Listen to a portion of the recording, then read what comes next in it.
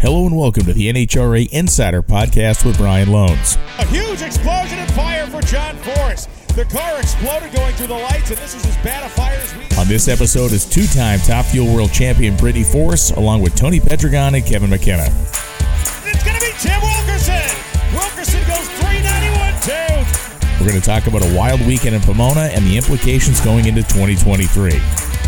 Perfect reaction time for Dallas Glenn. Triple zeros across the top of the time slip, and at the finish line stripe, it's Dallas Glenn. This is the NHRA Insider. It's Cruz Pedregon, 395.8, 324 miles an hour.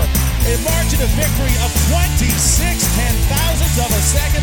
Hey, everybody, welcome back to another episode of the NHRA Insider podcast. I'm your host, Brian Lohnes, and we have a fun show today with not only a world champion, but also my two guys that we have done so much work with this year, kind of setting up races and talking about everything, and we're going to kind of recap Pomona.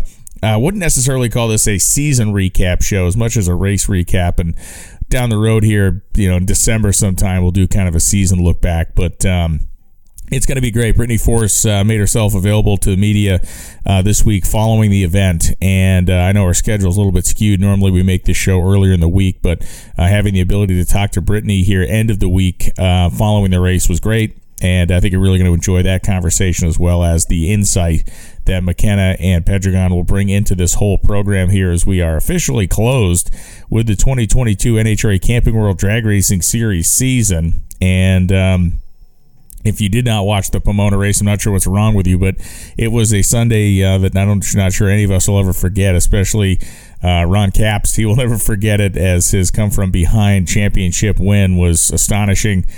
Brittany Force locking up a Top Fuel championship in the first round on the back of upsets, the likes of which none of us had predicted, literally none of us. And Matt Smith doing his job. Of course, Eric Anders coming in for a victory lap. Cruz Pedregon having ultimately what was the single best performance weekend of his entire career. We saw career best after career best of that car, just running in the low 380s. So there was two really parallel tracks to this race. You had the championship stories to tell. You also had the race winner stories to tell. And we will kind of talk about all that stuff. Greg Anderson picking up a win to close the season. Huge. We talked about Cruz's victory. Absolutely awesome. It just go right on down the line. Angie Smith getting it done. I mean, it just didn't quit. It did not quit all the way through, and that includes, of course, Austin Prock, who had a countdown that would have been good enough for a championship out of nearly any other starting position than the one he began this thing with, which was like in the 12th spot. So much to go over, so much to talk about, and really so much to look forward to for the upcoming 2023 season, which we know will begin, of course, in Gainesville, Florida. So it is going to be a different start to our 2023, and that's going to allow some interesting stuff to happen over the wintertime. Been hearing some good rumors about some fun races that'll be happening now that there's kind of more of a window in February. I think some people might go branching out and testing, and some racetracks may begin to take some advantage of that. So all kinds of great stuff to talk about. I guess rather than mess around with yapping still, we'll go right into this interview with Brittany Force, and I do feel as though you're going to enjoy this. We've talked to Brittany a lot. Everybody has, because of her nature and the fact of her profile and how she has been running for seasons now in Top Fuel. So this is an interview that was conducted on Thursday after she had won the championship on Sunday. We had our awards on Monday, and we're going to have you listen to this Brittany interview first, and then we're going to talk to Kevin McKenna and Tony Pedregon. So without further ado, let's go. So our first guest in this episode of the NHRA Insider podcast this week is none other than the two-time NHRA Top Fuel World Champion and driver of the Monster Energy Flavor Pack Top Fueler, Brittany Force. How you doing, Brittany? Great. Thanks for having me. Well, thanks for taking some time out. I know you've been running around doing all kinds of appearances and stuff, and at some point you will get your life back to be your own, I promise. I don't mind it. If it's because of a championship, I'm good with the whirlwind, the running around, doing everything. So this was an incredible day, an incredible culmination to a season. And, to give you a little backstory on our side of the fence on the TV stuff is we had our production meeting, and, somebody raised their hand and said, is there any way this gets settled in the first round? And all of us said, not a chance in hell. Mm-hmm. And then look what happened. I mean, this was all unfolding in front of you. It was amazing. I did not see it going that way. And coming into Sunday, I looked at the ladder, but I didn't study it because I thought there's no point to freaking try to navigate how this is all going to just lay out. Like there's too many different options of ways it could go. I'm like, there's no point just to sit here and study this thing and try to figure out how many different ways it could go down, because it's just impossible. And then I honestly thought it was going to be a battle all day. I thought it was going to be all day until the end. And if it were going to happen, it was going to happen in a semifinal round or a final round. Yep. And then the fact that it happened first round, they had me stand up there at the top end and watch. And I'm like, this is pointless. Why am I standing here? I want to get back with my team. I need to start packing my chutes. We have stuff to do. And then just the way it all unraveled was absolutely crazy. We didn't see it going that way. No, and I got to talk to Grubby and before the ceremonies began Monday night, and we kind of ran through the same thing. And he was talking about how his adrenaline was just going and going and going, and they're kind of, the guys are telling him like, hey, like, that's it. Like, we got it. And he's like, what do you mean we got it? Like, it was just disbelief, right? Yes, absolutely. For all of us. I was on the top end. They were back servicing. They were, working on the car between rounds, and Grubnik was up in his lounge, trying to, look at the run, study the run, and figure out what we're doing next round and who we're going to run next round. And then I think he got a text on his phone that said, congrats, champ. And he thought, what the hell's going on? So again, it was just, it took all of us by surprise. We did not, that was one scenario we did not think was going to happen. And obviously over the course of the race day, you guys keep your heads down and you go to work, and it is, as much as you are elated and excited, you are still there to try to win the race as well. But, was there a quiet moment on Sunday night when you were able to just sit with Grubby or even just with the crew and take 5 minutes to yourselves? Or has this been full on kind of assault since the moment you guys locked it up?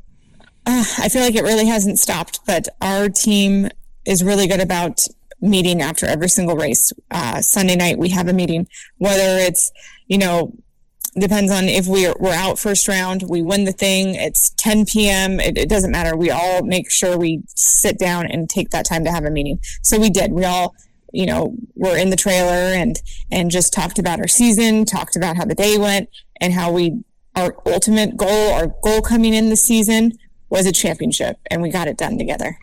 And, this goes so deep with your whole team, because obviously this is a group of people that stuck together despite the fact that they went effectively a whole season without racing. I mean, It is an astonishing thing to think about, especially now with what we saw coming into the 2022 season, with how much turmoil and turnover there was everywhere else, except really for you guys. Yeah, I mean, it speaks very loudly of their character and their loyalty to John Force Racing. In 2020, when John Force Racing made the decision to step back, those guys could all left and gone different directions, not knowing, like, where's our position here? Where is this going to end up? And it's hard to put faith in that. And they all stood by us, and we all returned together in 2021, had a great season, and, ended up in that number 2 spot. And, to come out this season with the same group of guys, David Grubnik, Max Savage, all of them, and to be able to win a championship with them is pretty incredible. What was, if anything, you can put a finger on, and maybe there's nothing you can put a finger on, but we look at, and really the car has been relentless for a couple seasons now, performance-wise, and then this year it was just the results really started to come your way, and I don't just mean the number one qualifiers, I mean obviously the race wins as well. So is there a single thing, and maybe you've not even had time to process it at this point, but is there one main thing you can point at and say, this is something we did differently this year or better that turned in our favor? I would think our performance on race day. Yeah. We, collected all those number one qualifiers, but would seem to struggle on race day. So that was the biggest turnaround coming into, this 2022 season, is we were in races. We went from 1 win last season to 5 this season. And also, I feel like my performance in the car, reaction time. I'm never going to be one of these killer levers like Antron or Justin, but I made enough of an improvement. Yeah, you put yourself in the conversation with those guys, though. You're like 200s on average better this year. You totally did. I mean, there's no getting around it. The numbers are the numbers, so don't sell yourself short there. Thank you. But yes, I think it is a combination of both those that made getting to that number 1 spot possible. And it makes total sense. I mean, it's like a performance step forward on kind of both ends of things. Do you consider, I said this on the TV show, you can agree or disagree, I thought that your drive in Las Vegas, that whole day, really the whole weekend, was probably the single best drive of your entire career. And maybe I was overstating it, but it certainly felt like it to me. Thank you. It was just a great weekend for our whole team to win in Vegas. We won Vegas 1 4 wide, and then we won Vegas 2. So we already felt good coming into that race. And to be able to win the final round on a hole shot, it put me in just this, it gave me this confidence, all the confidence I needed going into Pomona, the last race of the season. Because if you remember back in 2017, we were we're chasing the number 1 spot. Yep. We left Vegas, final round, I red lit. I had to carry that red light over into Pomona. We're still, somehow I got my mind back in the game and was able to recover, and we won the championship. So this season it was a little bit differently, but I still think it's pretty ironic that it came down to, we made it to that final then and now, and the difference that it was winning on a hole shot. And that just put us 7 points ahead, which was very helpful coming into Pomona, collecting points and qualifying, number 1 qualifier. And then, first round is when it happened. I have to imagine, and listen, I bracket raced for a few years with my dad and was just so horrible at it that it's an embarrassment to even bring it up. But I have to imagine, because I never did it, is there any better feeling than beating somebody on a hole shot in a Top Fuel car? I mean, let's be honest here. It has to be incredible, right? It is. It's one of the best feelings out there. It's and it's returning the favor to, my team for all the times, they made up for my mistakes on the starting line. But yes, there's no better feeling, there's no better confidence booster than beating somebody on a hole shot. And I'm sure this is a question you've been asked 100 times already, but can we even compare the driver that won the championship in 2017 with the driver I'm talking to right now? I know you're the same person, but in so many ways it's been a journey between those 2 points. I mean, we got a pandemic in the middle, we got all kinds of life stuff happens in the middle. How different is 2022 Brittany versus 2017? It's still me. I'm still the same person. I know I've grown a lot, over the years, and just I have more seat time, experience in the car. So I feel like I've, progressed and moved in the right direction, but still me at the end of the day. Yeah, no, it's great. And that's a good answer. And, I'll tread lightly here because I respect everybody's life and their personal life. But one of the things I think is we've seen with other people over the course of their careers is that when they find comfort or they find the right person outside of the racetrack, it does make life different and maybe make life better, more tolerable, more everything. Are you in a position now in your life that is different in that regard? Do you have somebody, and it certainly seems as though you did when you were giving your speech at the banquet, somebody that can carry some of that weight with you that maybe you didn't have before? Yeah, it is. Actually, a lot of people have pointed that out this season, that I seem happier. And I think, are you referring to my boyfriend? I don't. I am. I just don't want to I don't want to overstep my bounds here. You know what I'm saying? Like I know people like to maintain their private lives, so I don't want to go too far off into the weeds. But yeah, absolutely, your personal relationship. Yes. So we've been together for a couple of years, and I said it in my speech. He's 20 years Air Force. He's done 18 deployments. He's seen a lot of shit, and he still smiles every single day. So he teaches me, you always got to find the positive, which I have always said that since day one. You always got to turn the negatives into positive because there's a reason everything happens. But he's just a good reminder of that. His perspective on it is really good.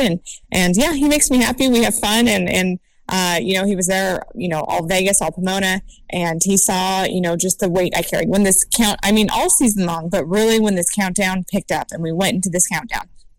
And it is stressful, and the driver feels like they carry so much weight, but really it's distributed through the whole team. But the driver feels a lot more of it, I feel, when you're up there on the starting line first round. Yeah. And was able to lighten that load a little bit, help me, find the positive in everything and laugh at the end of the day. Yeah, and listen, I think there's also that value of somebody that can bring you some perspective from the real world, right? A little bit like we're in this racing bubble and racing is the thing and racing is everything, and all of a sudden someone goes, hey, you know what, why don't you take a deep breath and realize that there's other stuff going on? I think that's hugely important. Yeah, that is a good way to look at it, 100%. So I guess the natural question becomes, is everybody sticking together for 2023? How are things looking in that regard? I think so. I mean, obviously this team, this group of guys, it's very unique, very special group of guys, and very proud of every single one of them. And we won a championship together. So I'm assuming we're all going to move forward. David Grubnick's been awesome, Max Savage, every single one of them. And we actually have a new guy that came on just like 6 months ago. So the whole team joke is that, you come into drag racing. He's never been in, he's watched drag racing. It's always been a dream of his to come into drag racing. And he comes in, and 6 months later, he wins his first championship. And everyone's like, it's not that easy. Oh, that's fantastic. Yeah, that guy's riding on the grease rails right now. That's pretty yeah. Great. And, we talk so much about David Grubnick's, mechanical ability and leadership ability. And, this relationship that you've cultivated with him is, and I imagine has to be probably the most important one you've ever had with a crew chief as you've been in this sport. But how does this kind of make you feel for him? I know how it makes me feel for him, which is really proud and happy in that. Yeah. I mean, there's nobody that deserves him more than this guy. Absolutely. Grubnick, drove years ago. So to be able to have that connection relationship with him, talking about, driving, I'll say these crazy things and he completely picks up, I know exactly what you're talking about. And it's just, he gets there, he's been in the seat. So he completely understands. He understands the pressure I carry, having to recover from losing on a hole shot. He would tell me his stories that he lost on, a handful of hole shots in a row, and he thought he was going to get, just the struggle of it all. And how do you, get back in the car and recover from it? So he understands everything that comes with it. And, him coming on as a crew chief a handful of years ago, I know this is huge for him. It's a crew chief championship. Yeah. And it's what he's been chasing since he stepped out of the seat and stepped into, that crew chief position. So he's been chasing it. I know it was special for him. I know it's big for him, but all of my guys, all of them except one, this is their first championship. Wow. So it's very special for all of us. Max Savage, he's been chasing this for like 22 years, he said. And, we have the one guy that I told you 6 months has been out here, but everyone else has been out here for a handful of years. Narciso Bravo is the only one who won with Schumacher years ago. And he said it's his second along with me, but it's a very special one just because of this group. This group is like no other team I've worked with. And I know I keep saying that, but I can't say it enough because it's so true. I've never worked with a group like this before. Yeah, and I guess it's a tough thing for us to equate like during our broadcast because we just don't have the time. But like just like any other professional sports team, like each person you work with brings a different element. Whether it's obviously they all bring a high level of mechanical ability and skill, but they also bring this personality element. And you mentioned Narciso, and this guy's fantastic. I mean, this guy is. I see him out the road sometimes. He's eating dinner. I'll sit down next to him and just chat because he is one of the most fascinating people I've ever met. He's got a life story that people would not believe where he came from and what he's doing now. And I know the relationship you guys have because he's one of the first guys that usually grabs you and wings you around in the air when you guys get to number one. So it's an amazing element.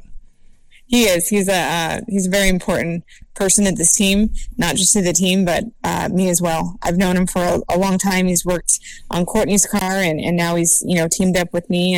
And I said it in my speech. Those weekends where it was the fault all laid on me as a driver.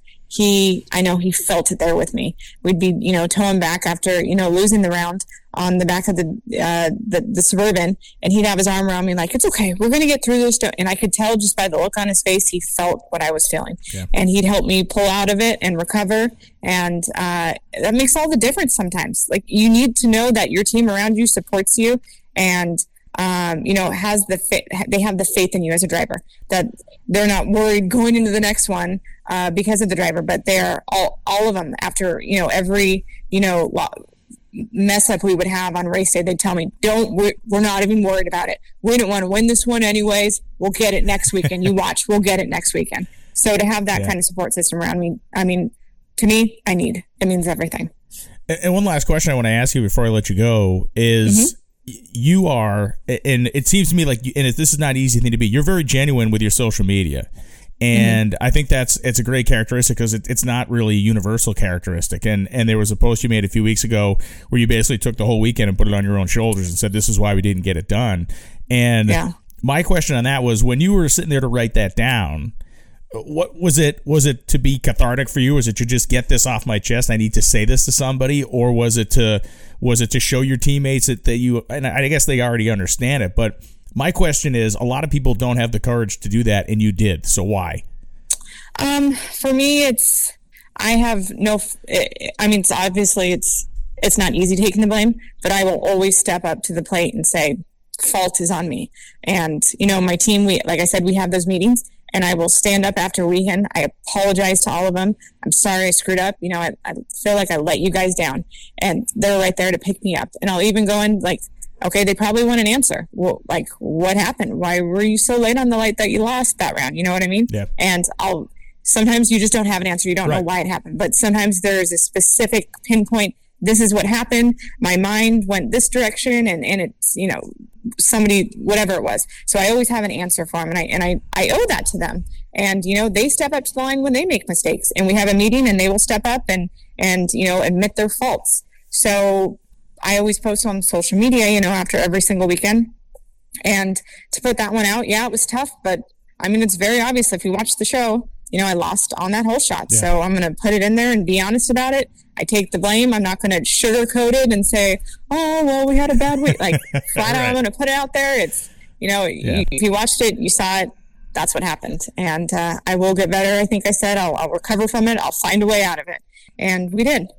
And listen, the bottom line is all great teams that win anything have accountability to each other. So that's exactly what you just described. You're accountable to them. They're accountable to you, and it's the way it goes around. So, Well, Brittany, 100%. Thank you so much. Thank you so much for taking some time. You. And I always enjoy speaking with you, and it's great to get really some personal kind of insight into this last whirlwind of a couple of weeks. But congratulations. This is Thank you. To me, it's a huge moment. Every championship's a huge moment, but this particular championship, the season you had, and the way you did it was spectacular. So enjoy it. Awesome. Thank you so much, Brian. All right, so after we've had our conversation with Brittany Force, now I got our two guys on here, Tony Pedregon and Kevin McKenna. We're going to talk Pomona. Fellas, how you guys doing? Good morning. The dust is settling. Is it time to go back to Pomona yet? I kind of hope. On one hand, I wish we were loading up and going out again this week, but on the other hand, I think we got a couple of months of big stuff getting ready to happen here. So I think for today, I just want to talk about the weekend we had at Pomona, because I think this is worth talking about, and then we'll kind of double back on the season in a couple of weeks. But I guess, Kevin, to start with, did this one meet or exceed your expectations? I know where my head's at. Exceeded them by a factor of 10. That honestly was one of the best races I think I've ever been to. There was so much stuff happening, and every time you thought you'd seen it all, something else crazy or unexpected happened. And if you weren't entertained by that, I don't know what to tell you. Tony, what about you? Well, I would agree. I think that, a lot of the things that we talked about early in the season and the amount of competition, the level of competition in Top Fuel, all of that, it just held up. And going into the last race, it wasn't 7 or 8, and nor should there have been. There was legitimately 5 cars, and it was every bit of, and the twist and funny car, it was the 3 that we thought it would be, but what Cruz didn't qualifying, what he did on Sunday, it just it was like the expected and the unexpected, and the performance was everything that we thought it would be, and just good weather to top things off, and just everything was as good as I think it could have been. Well, let's start with Pro Stock, because the Greg Anderson win got overshadowed by all the other stuff that happened to a degree, but obviously the 101st is a big one. But the fact he got it for Ken Black and the last race that Ken was really going to be at as a team owner, and we'll probably see him pop into the racetrack here or there when health and time allow. But Kevin, this was a signature moment in this guy's career, even though it was not the headline story. Yeah, and his emotion following the final round sort of dictated that Greg basically said the 100th win earlier this year at Indy and that win were the 2 most important to him of his entire career, which says a lot given all the big moments that he's been a part of. But then, you look at Ken Black, as far as successful team owners, you're talking about in excess of 180 wins. The guy really built an empire there, and it's I'm sure that team will go on. They're going to continue to be very strong. Looks like they have a pretty good succession plan in place, but it's also hard to replace a guy like that. Is there anybody else as a team owner in drag racing that has wins in both Top Fuel and Pro Stock outside of Don Schumacher than Ken Black? Ooh, I was thinking about this. I'm not sure if there is, to be honest. I don't know if you could count. I don't know, Jed Coughlin way back. Did the Jake's Top Fuel car ever win? That's a good question. Either way, it is a very small list. Yeah, for sure. And, Tony, we saw and heard Ken Black kind of address the crowd on Saturday. And to Kevin's point, I mean, this guy, maybe in a more quiet fashion than a lot of other people as far as owners went, had just a monstrous impact in modern drag racing. Yeah, and if you think about Pro Stock and just take a look around, and for the most part, everybody's got money, and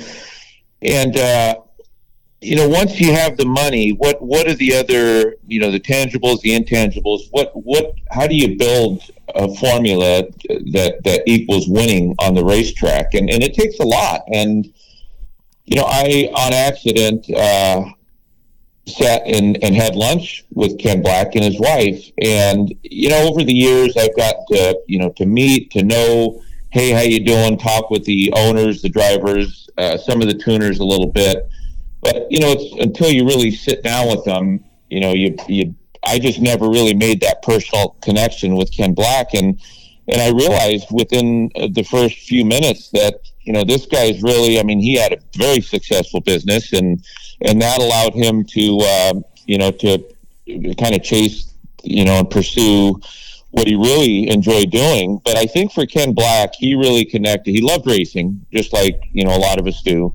But he really developed a relationship with Greg Anderson and supported Greg and, at the time, Jason Line, and now Dallas and Kyle. And, they managed to turn it into a business. But, it's the friendship and the relationship and the belief that he had in an individual like Greg Anderson that just figured out and knew how to win when everybody else with maybe the same amount of money is trying to do the same thing. Yeah, it's a great point. And, right up to the end, I ran into Kenny Koretsky on Monday morning. I guess we were all kind of getting ready for the banquet and all the other stuff that was going to go on that day. And I talked to him really briefly in the hallway, but he said, it was a crappy solenoid that failed that ended up causing Kyle not be able to stage the car. And I guess the first guy that kind of rolled up to him was Ken Black and said, I'm going to give you your money back for this weekend. You shouldn't have to pay us for this result. And if there's anything that says a lot about the guy kind of up to the last second, Tony, it's that, right? He had concern that he wanted everybody to feel like they had a fair shot under his umbrella right up until the last minute. Yeah, and that's not the first time that I've heard Ken do that, or at least attempt it. Kenny's the type of person. It would be funny is watching Ken try to give it back to him and Kenny not accepting it. That's just the way that the two of them are. But when you look at Ken, he's limited to a wheelchair, but just in talking to him, he's as sharp as I think he was 20 years ago. And, I think at some point everyone gets to the point where they just, say, look, we've got grandchildren, maybe even great-grandchildren, and it's time to enjoy, other things, because this arena, this world that these drag racers live in, it's very competitive, and it's not just the competition on the track. There's the politics, there's retaining help, there's, your personnel and their problems that they bring to the workplace. So, it's a lot. And I can't blame him. He should enjoy, he should enjoy his time. And I'm, like you said, I'm pretty sure that can only stay away from it for so long. I think he's always going to have friends. He's always going to be able to just set up shop. And as long as Greg's out there, I think that Ken has a home. And Kevin, we transitioned to Pro Stock Motorcycle for a couple of minutes here, and there's obviously two parallel stories, and that was the story of the weekend for me, the parallel tracks of talking about championships and then talking about our race winners, and it goes back to the same thing in Pro Stock in that, Angie Smith gets a win. She won the finals in 2020 in Vegas. She wins the finals here in 22. Matt obviously gets a championship, and Is there any reason we should not think Matt Smith is the league leader for a 7th title next year? Oh, without question. I mean, honestly, he's done nothing but get better here. Yeah. The last 4 or 5 years, as far in every aspect, the engine building, the tuning. He's probably underrated as a rider. You generally don't think of him as a guy that goes and kills the tree like a Gladstone or an Ellie Tonglet, but he's rock solid consistent. You just look at the amount of mistakes he makes, and they're minimal. Yeah, they are minimal, and the pace in which he's, of course, accumulated his now 6 championships really does outrun anybody that's gotten to that plateau so far, which is scary enough, I guess, for everybody else, because this guy, you look at the whole package, and there's no overt weaknesses that are concerning, and especially you're going to give this guy now months to get even better over the wintertime. It's it's a scary prospect. Yeah, and he actually, Matt mentioned that he's got some big things in the works for next year. I know that despite his success on the Buell, that they are very dedicated to the Suzuki program. Obviously, that's a big part of their agreement with scrappers, and I think he's, I know he has a plan going forward to make the Suzuki's probably equal to what we've seen out of the Vance and Hines bikes, which on their best days is 660s. It wouldn't surprise me to see Matt's, Suzuki get there probably early next year. And, Tony, we had the opportunity to kind of be a couple doors over from the PA announcing booth, and Terry Vance was up there calling the race with Alan Reinhart during the Pro Stock Motorcycle sessions, and it was impossible not to kind of peek over there to see what his reactions in or body language was as that was going on, and safe to say it was not the happiest day in the man's career. Sorry, yeah, you need only look at the sheets and the results and really the entire year. I think it's been pretty frustrating from a team that expects a lot. They put a lot into it, and I felt then, and I still feel that Vance and Hines and whoever is on those bikes, you have to think. I mean, I'm just speculating. Is Angel going to be on that bike as much as they like her? You look at the marketability of a female, of a past champion. How do you fix that? I don't know if at this stage you can't. I mean, that red light was that Brian. That left both of us stunned, and it's not just us. Yeah. I mean, we're just the saps that have to talk about it.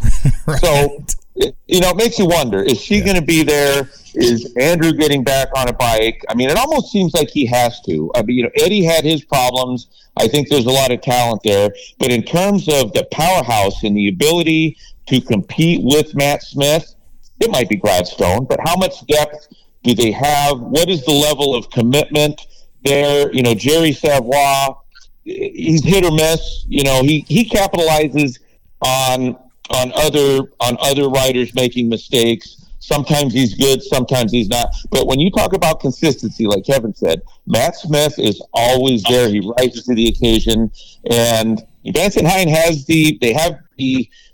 they have the depth, they have the deep pockets, they have the parts, they have the R&D, they have everything that it takes, and they have multiple bikes, just like Matt Smith does. But they just need somebody that can shoe shine, that can sharpshoot, and hit those marks. And I think the story is going to be, who is that going to be? What are the changes that they're going to make, if they're going to make any, and if they're not, then what kind of magic are they going to have to fix their problem? Because their problems are on the starting line. And you know this as well as anybody, Tony, in this environment, in this world, you got to know that Terry Vance's phone has been probably blown up with riders that want that shot, that want that seat, that are going to do whatever they can to try to sell themselves to him. We got young talent in the class now, Gage Herrera, some other guys that have come in there that have done good things, if not quietly because of their level of power. But you know this, I mean, when any of these drivers or riders that maybe want a seat smell some blood in the water, they're not going to take they're not going to miss a shot to try to grab it. No, and like any other car, any other bike, any other class in racing, that line wraps around the building.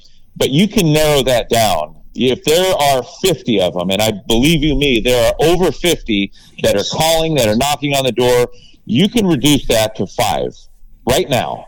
And then it becomes, again, about the business, the talent, the marketability, what the sponsors want, what the owners' expectations are, and there's a level of skill that's tied in with that. So, while many of them are interested and believe and think they can do it, there's only a handful that can do it and do it well. So let's talk Top Fuel, and Kevin, I want to transition this into kind of an interesting topic in that we've touched on it a bunch over the course of the season on this particular show, and a lot of the fans talk about it, and internally we talk about this idea of the gamification of drag racing, the ability to jump on a betting app and maybe throw a couple of bucks at some bets. Does what happened in the first round of Top Fuel help that cause, or does it make it even more complicated? And I'm talking about, of course, the upsets of Crystal Baldwin and Ron August Jr. I think it probably helps it because the last thing you'd want to bet on is a totally predictable sport. Yeah. When there's no, there's no fun to it when you know who's going to win, and there's also not a price that would allow you to turn a profit. You need to be able to hit those long shots and make the upsets in order to in order for it to work. Obviously we don't even need to go into the whole diving thing. That's another discussion for another day. But I think what a lot of people overlook, and I think the beauty of this sport right now today is that you really do have the potential for these upsets, and it allows single car, low buck teams to still be out there and still be competitive. It's worth it for them to go to the races.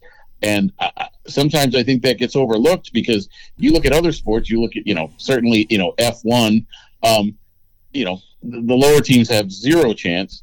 NASCAR, very slim chance, maybe the restrictor races, but, you still have that element in drag racing where, the guys like the Wilkersons and the Greens and Crystal Baldwins and they can have their day, and it's awesome. There is some magic in the fact that if we did the typical NFL pregame show on Sunday, and you got your 5 guys at the desk, and you, me, and Tony were 3 of them, and there's another 2 smart guys at that desk, it would have been one of those scenarios where all 5 of us, I guarantee all 5 of us would have picked wrong when it came to those 2 matchups, and specifically when it came to when this championship and Top Fuel would have been locked up. Because the first round, we spent a week of production meetings, like Tony and I and everybody else spent a week of production meetings just pshawing at the idea that this could possibly be settled in the first round, and then, of course, look what happened. Yeah, I mean, it starts with, and don't forget, the Philadelphia Eagles just got beat, right? Who would have thought? So that is going to always be the beauty of this sport, whether it's at the U.S. Nationals, whether it's the smallest race of the year, or whether it's a race with the biggest spotlight, the biggest stage for us, which was the case. And there's always that level of unpredictability. But when you look at and break down, of course, Brittany won. How did it happen? The dagger was in Vegas. But when you're Justin Ashley, who finished 4th, he didn't finish 2nd. It wasn't a close 2nd. They dropped the ball. I'm not going to say Justin dropped the ball because he didn't. This is a team effort. But if we're, putting the focus on what happened, how did it slip away? Brittany's car ran as well as it did all year, and they didn't rip it out of Justin's hands. They fumbled the ball. They were at the goal line, and they tried running it up the middle, and the ball came out. That car smoked the tires. They didn't qualify well. In 4 qualifying runs in Pomona, you ran a 370, so you're only 4, 5, 6 hundredths off the pace. But those 4, 5, 6 hundredths, they're pretty important. And you look at some of the teams. Mike Salinas qualified well, so that when it's all said and done, that's a tough way for Justin to go out. But, hey, tuning these cars are not easy. The parts and components, all of that changes. But, the qualifying in the number 10 position and getting a tough opponent, that just was a very, very bad weekend for the Ashley team. And it was another great weekend for Austin Prock in this countdown, Kevin. And obviously over the parts of this season, we saw that the that particular Rocky Mountain Twist Montana Brands team almost go out of their way to thank, Frank Teagues and his support when they were in the depths of their struggles. I have to imagine what happened over the course of the countdown did absolute wonders for them to reaffirm this investment that Frank Teagues has been making in their team, because if they had not begun this countdown 12th, we may not be talking about Brittany as a world champion. Right. Yeah. Well, don't forget. I mean, Frank Teagues won a championship with Brittany as a part-time sponsor of that car. But I think to Austin, I think he said it best that I only wish we'd have gotten a better start this year, been a little bit higher seed going into the countdown. That team performed well. Two countdown wins or winning a final. Yeah. That is legit. A championship contending car, goes mid 360s when conditions are there. You do wonder a little bit how they might suffer from the loss of Ron Tobler next year. But I think you've got one of the best young drivers in the sport. That is a team that absolutely is championship material if they can stay together and just continue the course. Tony, you won a funny car championship, and during you won two of them, obviously, but one of them, you like to tell the story about being in Vegas when all of a sudden the contenders, the people that you're, really in the fight with, start dropping like flies in front of you. And for Brittany, they didn't necessarily all drop in front of her, but two of them went out of the way very quickly, and it must be, and I talked to her about this earlier in the show, but even they were shocked to see what was happening in the first round, and I think she was stunned that it came to the quick end that it did. It was wild. Yes, sorry, Brian. Can you edit that? And I didn't hear that last part that you said. Sorry. No, it's all good. I said, you won a funny car championship, or two of them, and one of the championships you won, the whole thing started to unfold in front of you with these contending cars just kind of dropping like flies, and Brittany kind of dealt with the same thing. It's almost uncanny that a team that's fought all year can just basically have it served up to them on a platter like it was. Yeah, Brian. So just to go back, to the Austin Prock thing, and you have to wonder, they were racing like they really needed to do something big. Is it the same as a football team that's down by 21 points? So they just start throwing up bombs, right? They start scoring, and when you look at Austin Prock and their team, I mean, hey, performance is performance. They found something to go from running 370s to a 364. I mean, you've got to make a change, and then that change has to work. They executed. And it was no accident. They did it in the semifinals. They did it in the final round. So they have hit on something that I'm pretty sure they're saying, okay, let's do this when we come out swinging. But that's I mentioned at the open of the show. I sometimes I just miss competition that never leaves your system. To answer your question, yeah, that. The drivers know whether they're one or two pair back or whether they're in the staging lanes. I mean, that's such a high-tension moment. There's a lot of drama. There's a lot of pressure because they're listening. And if you can see it, you see the win light. When you're behind them, you see what's happening. And, for Brittany, I mean, she experienced that in Vegas. Of course, she won the race, but, she was just paying attention to everything in qualifying, and she had to feel good when she heard and saw that Justin Ashley was running, because Ashley was the closest. Right, he was the guy. Yeah. I mean, Steve made that big run, but he was so far out that it was going to take a lot. And the way that Brittany's car was running, Justin was really the big threat, and she had to feel good. She had to feel good that Justin was going up against Antron, and the way it ended, it takes so much pressure off. But the drivers do what they do, and some of them really thrive on that pressure, and some say, okay, look, we won, but then they're still good. And Brittany, I think she was fine. She went into that semifinal, ran at 67. She had a very respectable reaction time, and I mean, she got beat by her teammate that was just throwing a 98-yard bomb. So, it just.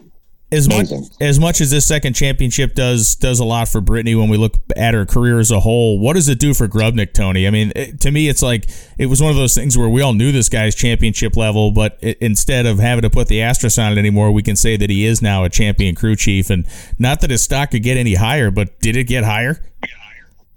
Of course. I mean, it was pretty high when he was working for Clay. Yeah. And we were even talking about it. I'm sure that John recognized the talent, because, that kind of performance in this sport, it's very rare if you really think about it. Everybody runs within a certain range. I don't think there's enough value that's placed on a driver that can give you 2 to 3 hundredths of a second consistently. But there sure as hell is on a crew chief, a tuner that can give you 2 to 3 hundredths consistently. So that was something that Grubnik was able to do. We knew that he didn't have the best parts. Everybody knew he didn't have the best parts, the depth when he was tuning Clay's car. Things have changed there, but Force is just, I've always said this, he's one of those guys that recognizes talent and puts it in the right place. We're going to talk about some changes, some things. There's some guys firing some money, and everybody calls it poaching. It's really not poaching. These guys, these tuners, these car chiefs, the clutch specialists, unless they're under contract, they're free agents and they can get hired. And if somebody offers them a little more money, then that's business. So let's be civil about it and not call it poaching. But I don't know that some of these changes that we're going to talk about in the near future, I don't know that it's going to work magic. But when Force hired Grubnik, it was instant magic. That right there was a good change, a change for the good. I don't really see any change in everything that we've talking about. If there's a 9th place driver that is going to get bought out, he's going to still be a 9th place driver. That car will finish in 8th or 9th. So we'll get to that bridge at some point. But it was for Grubnik. It was just a matter of making it official. And I think that he had the potential to win 2 or 3 championships at this stage. And Kevin, kind of along that line, I mean, this car has been one of the, if not the single greatest performing Top Fuel car in modern drag racing now for the last 2 seasons. So to actually be able to hoist a trophy, it is for both driver and crew chief a testament to what they've been able to do perseverance wise, and they've stuck together with each other through the thick and the thin. Well, yeah, I mean, to Tony's point, I think Grubnik was probably the safest hire that John could make of anyone who was available. I mean, his talent was undeniable, and you pretty much knew that if you just gave him a proper budget and the right parts, he was going to do something special with it. And obviously that's proven to be the case, that Brittany now has the top 10 fastest runs in the history of the sport. And I mean, there's no doubt you would think she's the early favorite to win it again next year. Who knows what you give him 3 months of off season, what they might come up with going to Gainesville next year. So yeah. And then, the other thing also, to Tony's point about the 9th place guy, well, if you look at what the Kalita team did, could any of us have imagined that you'd go a full season with Alan Johnson as a tuner and not win with either car? That to me is staggering. And I can't really give you an explanation as to why, but I also don't think that will happen again next year. Somehow, some way, they will get that deal figured out. Yeah, they will. And imagine the craziness that was Top Fuel this year. Imagine the craziness that ratchets up another notch if we now take Doug Kalita and place him into a situation where he's threatening for wins multiple times on a season. Even that in and of itself, Kevin, could have changed the whole course of this thing. Yeah, and there was a couple times during the year where you saw that car signs of life and you thought, okay, here they come. And then for whatever reason, it just didn't happen. The consistency wasn't there. You did see the car run mid 360s at times, just not when it counted the most. And, obviously the same goes for Sean Langdon's car. He went to the final in Bristol, but other than that, there just wasn't a whole lot for that team to get excited about this year. And I just, that is such a at least on the outside, such a well-run team where, they have all the money they need. They have presumably all the talent they need. It's just a head scratcher that they weren't able to get it done. And, earlier we talked a little bit about parity. You had, I think, 7 different winners or 9 different winners in Top Fuel this year. Yeah. And for those cars not to be one of them, it just defies explanation. Tony, one last point on here before we move to funny car. If you're the czar, if you're Connie and you're sitting in your office this weekend or this week or over the next couple weeks, is this a situation of staying the course because you know what you have in your hand, or do you think that the Coletta team will bring on talent, shift talent? Do you think we'll see anything happen internal there, or do you think they're going to stay with what they got because, on paper anyway, it's as good as it gets? Well, do I think they should? Yes. In particular with the Langdon car. That car just, it finished ahead of Doug. But if you total up Doug's oil downs, the amount of times that motor blew up and oiled the track, it had to total over 100 points. So, when you factor that in, well, the on-track performance of Doug was slightly better. But see, this is exactly what I'm talking about when I say, okay, there's a John Force that scouted and recognized Grubner's talent. And I'm pretty sure that Connie can buy this series. He could probably buy every team out there. Yeah. But doesn't. So you really have to wonder what, it's not a matter of can they afford it, because the question is, yes, they can. The question becomes, who is running the show? Is it Connie? And how much does Connie rely on the team manager? But if you look at the history, of Coletta, now Alan Johnson is as good as they come. Okay, but what's interesting is it's taken over a year. Mike Salinas, I'm pretty sure, has Alan Johnson parts. He's got Alan Johnson set up. So there was something there that it wasn't clicking, that hasn't been clicking. Now, Alan just recently had another head design, a cylinder head design approved that is going to match the intake port. It's going to be on par with the John Force cylinder heads, not one cylinder head, but 2 cylinder heads that were approved. How and why, who knows? I don't think anybody does, but they were approved. So the cost continues to escalate. But these are different conversations. So what needs to change? You would think something, because it's not working. Do they need talent? Yes, they need talent. Can someone go in there and fix it? I'm pretty sure they can. How do you not fix the competitiveness of that car when everyone is running, when your competition is running a 366 and that DHL dragster runs a 375 all year long? Now it spit out that 367. They could never really back it up. I think it ran a 69 every now and again. But to me, something needs to give, something needs to happen. Something's not working. There's always been a different culture there, with the Colettas. They've had success. Their funny cars won a championship. But to me, the funny car is a little hit or miss. There's some talent there. They won before.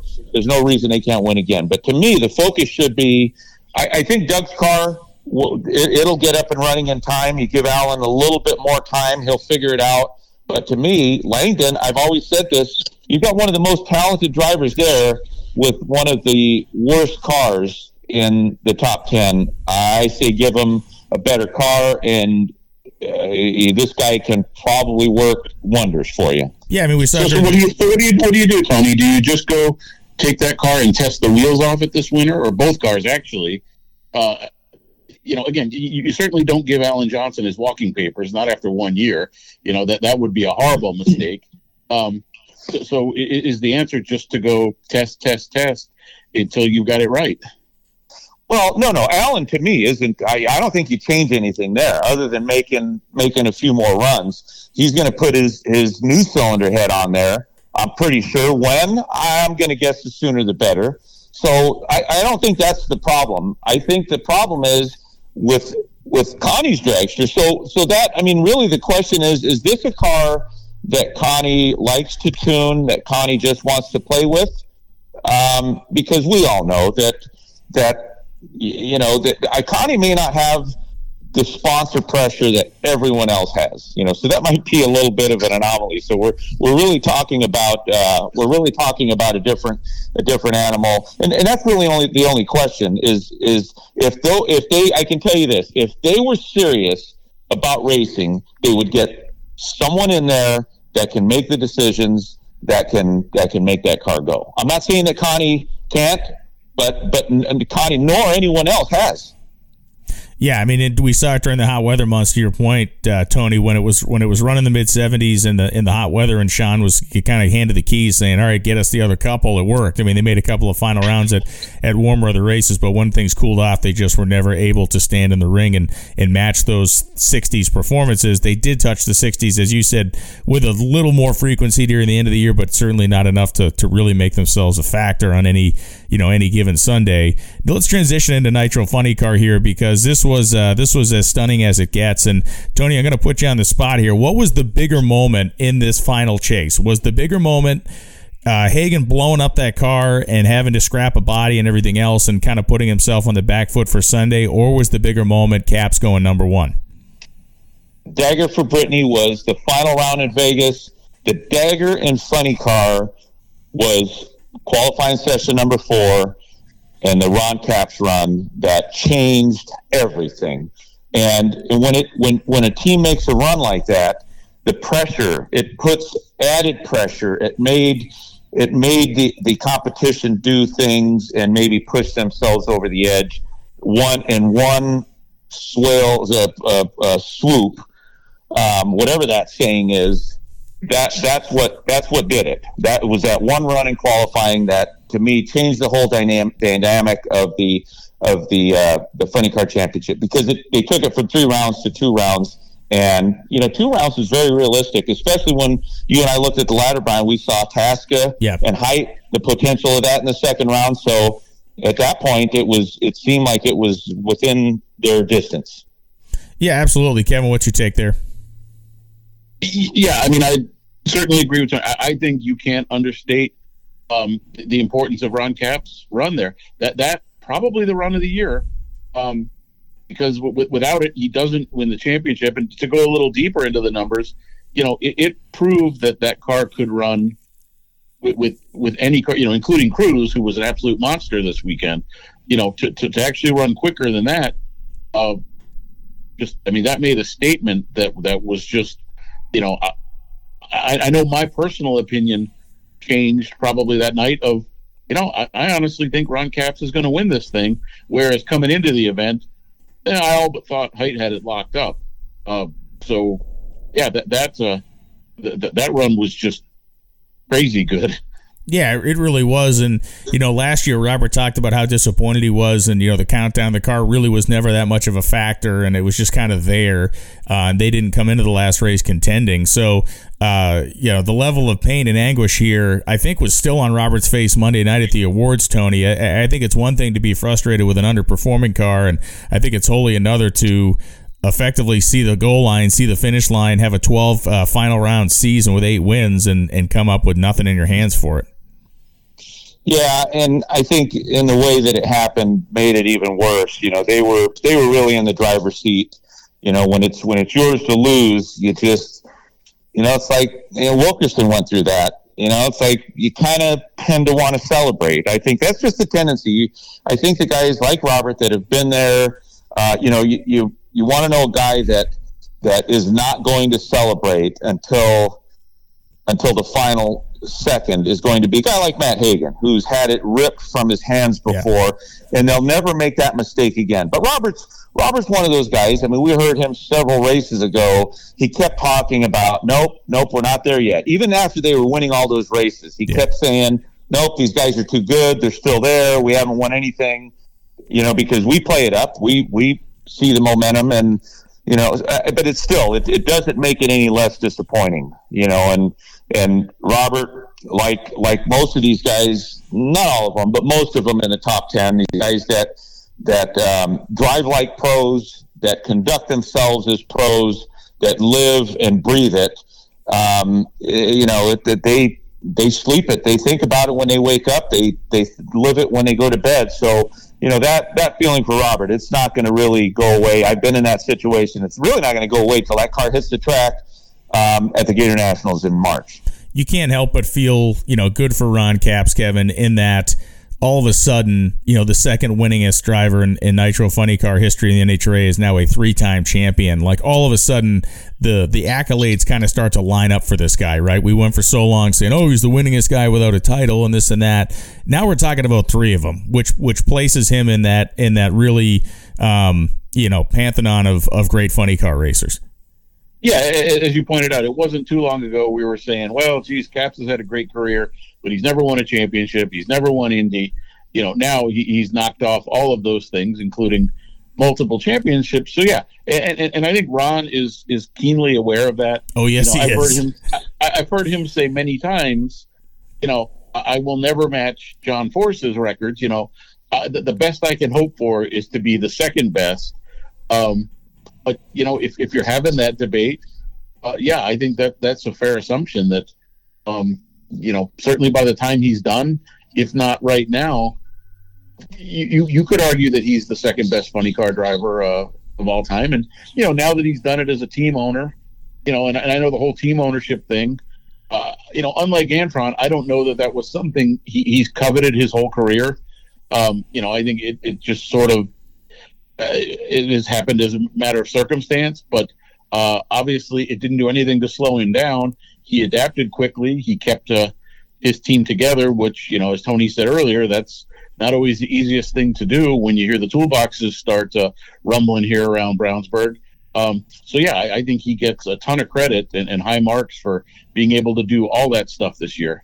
And, Ron has said, that their plan is to promote from within. John Medlin's retirement obviously is a huge deal, and one can't help but think, just like Ron Tobler leaving Proc's team to retire, that there won't be some impact there. But at the same time, you're keeping the consistency with Dean Antonelli, and obviously he thinks he has somebody within his own organization that has the experience and kind of acumen to move up to that right-hand man role, if you will.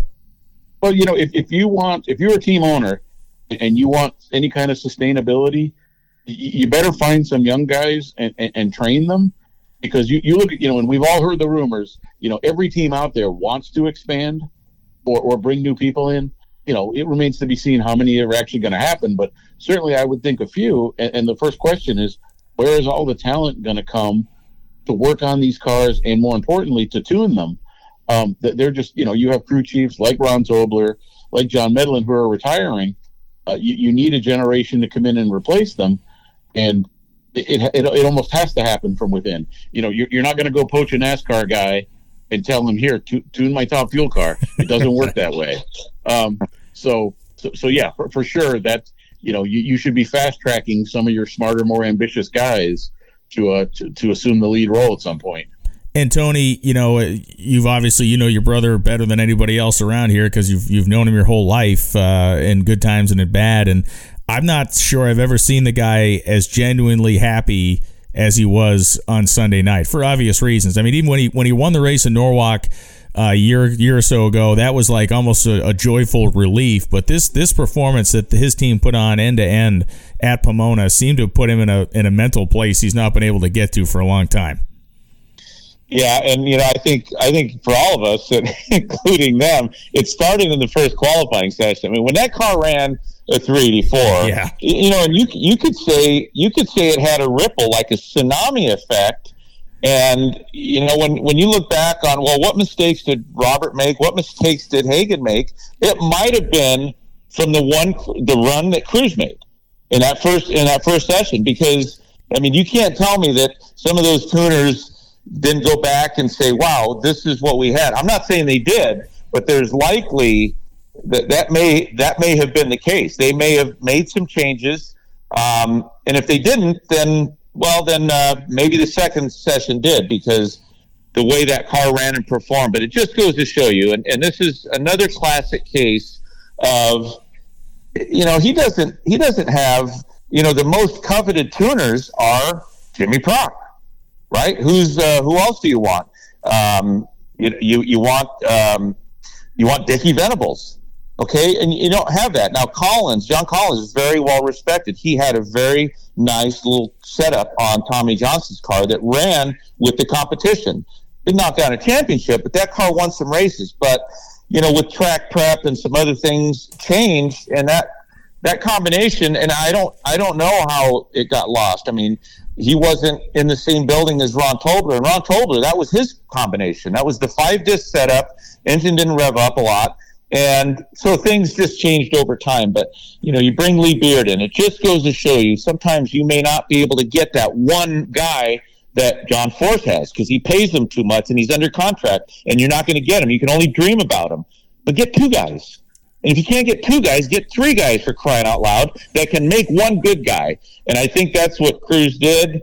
And give him credit for making those changes.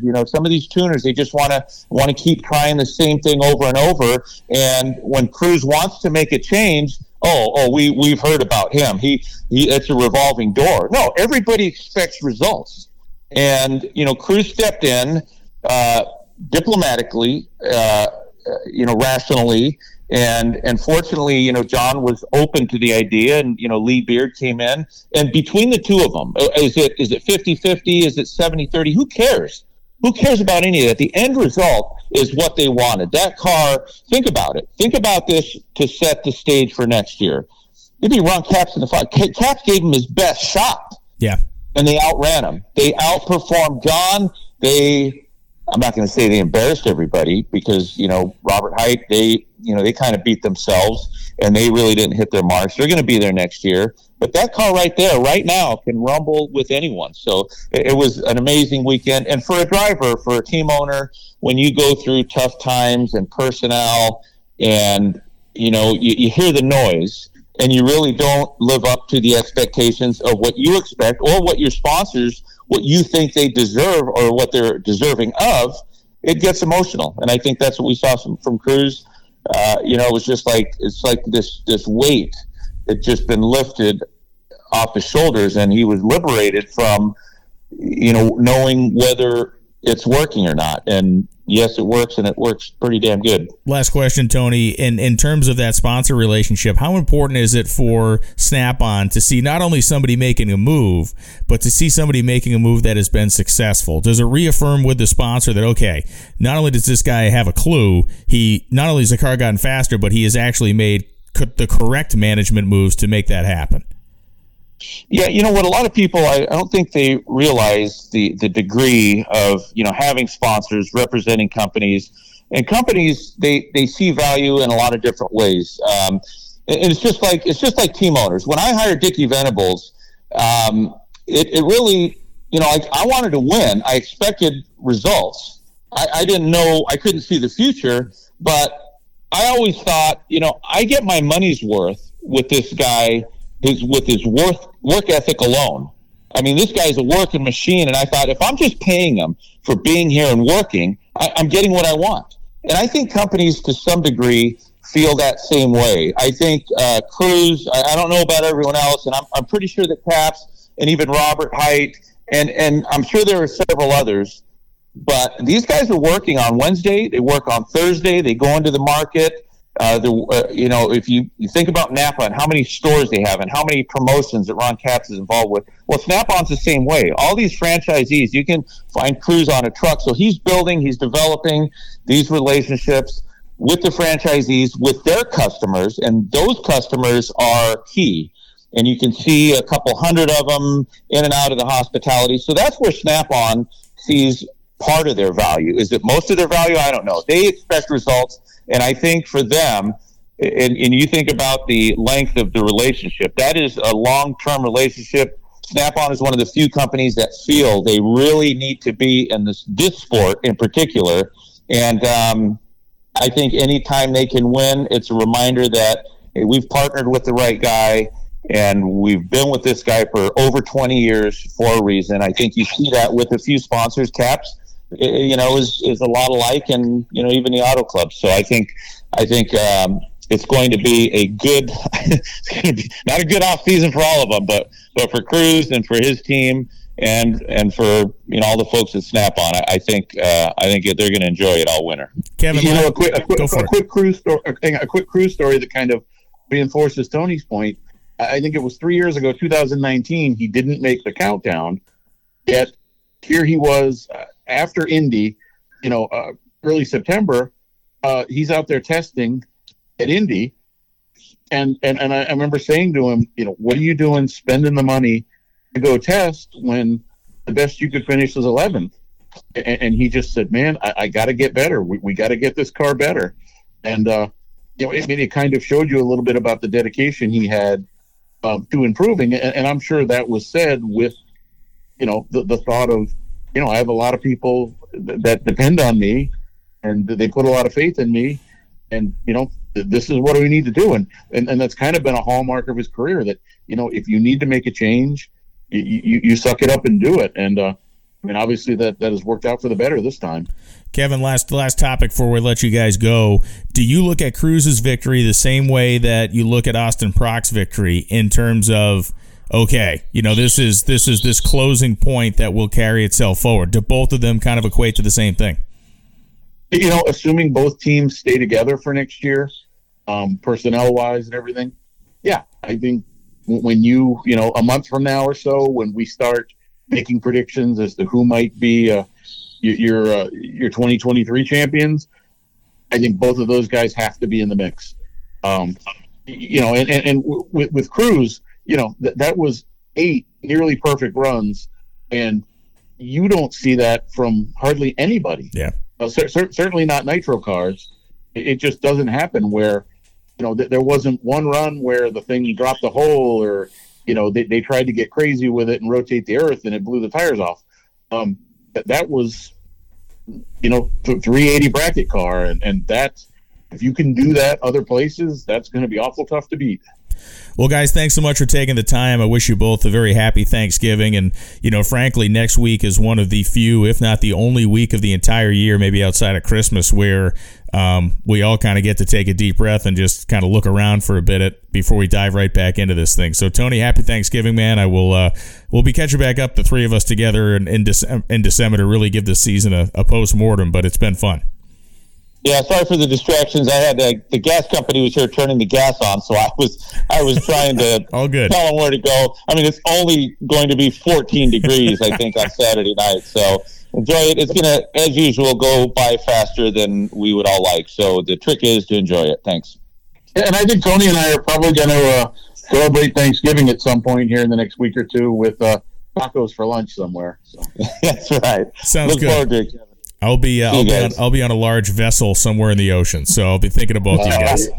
You're a lucky man. All right, fellas. Thanks so much. See ya. And that is the end of this episode of the NHRA Insider Podcast. Thanks, as always, for listening throughout this entire 2022 NHRA Camping World Drag Racing Series Tour. We're going to come back, not next week. We'll take the Thanksgiving week off. We'll be back the week following, kind of recap a bunch of the season, talk to you about a bunch of different things that are going on inside the sport that are exciting. We'll talk about the PRI show, which is just around the corner, and kind of all the news that's fit to print. But it's going to be a nice, relaxing week. We hope next week we'll find out if the news wires give us any good information. But otherwise, I wish you and your families a healthy and fun Thanksgiving, and I can't wait to get back again with the Insider Podcast to finish up this 2022 calendar year and get us cranking on 2023. I'm Brian Lohnes, and I'll see you again in just a couple of weeks.